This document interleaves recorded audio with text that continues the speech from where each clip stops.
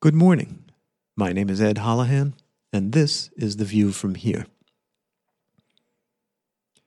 We're all born destined to die.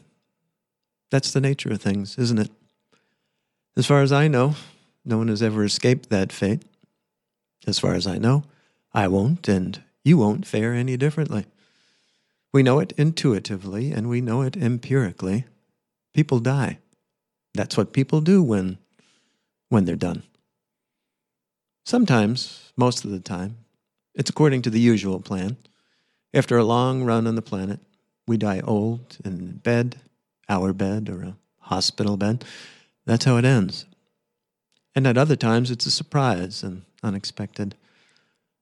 Those sudden deaths are harder than most, but old or young, expected or not, the end is the same. The outcome is inescapable. Sometimes the end of a story is much clearer than the middle of a story. To the author, that is. I'm not sure at all what will happen next year, or in 2027, or next week, for that matter. But I am quite sure what will happen when there's nothing left to happen. I'll die. Now, growing up Catholic and a very long time ago, I spent a lot of time thinking about being dead. We all did. Death and dying well were top 10 stories.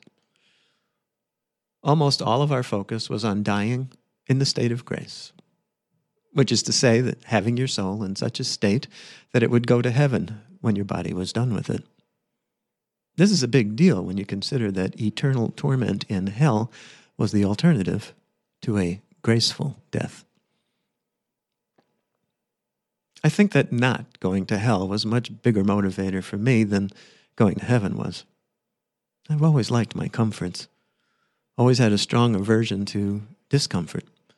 So the idea of spending all of time roasting on a spit was a great disincentive to sin. Of course, I sinned right along anyway, but I sure felt bad about it.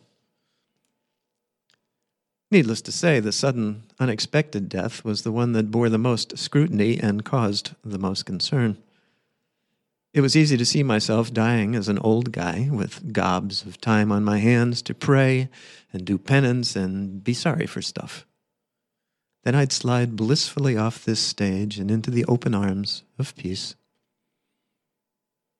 It was not such a pleasant exercise to imagine myself getting flattened by a bus hours after I had committed some sin that would doom me.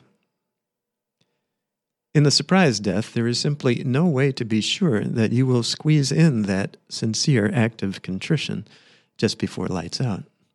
There are no guarantees that you're going to get a couple of minutes and the presence of mind to do what you need to do. What's an act of contrition? Well, here's the one we learned as kids. Oh my God, I am heartily sorry for having offended thee, and I detest all my sins, because I dread the loss of heaven and the pains of hell, but most of all because they offend thee, my God, who art all good and deserving of all my love. I firmly resolve, with the help of thy grace, to sin no more and avoid the near occasions of sin. Amen. Now, aside from the fact that it takes about 30 seconds to recite, there's a part at the end that seems way out of line for someone who is dying. I mean, really, here I am, just squished by the number 10 bus, seconds from my demise, and I'm resolving to avoid the near occasions of sin? What? While I'm lying here bleeding out, I'm going to covet Billy Mulligan's bike? I'm going to be tempted to peek at girly magazines? Come on. Now, I want to say a lot has changed since I was 8.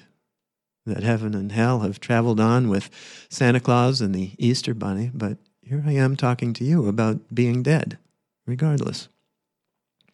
What does that say about me, about us?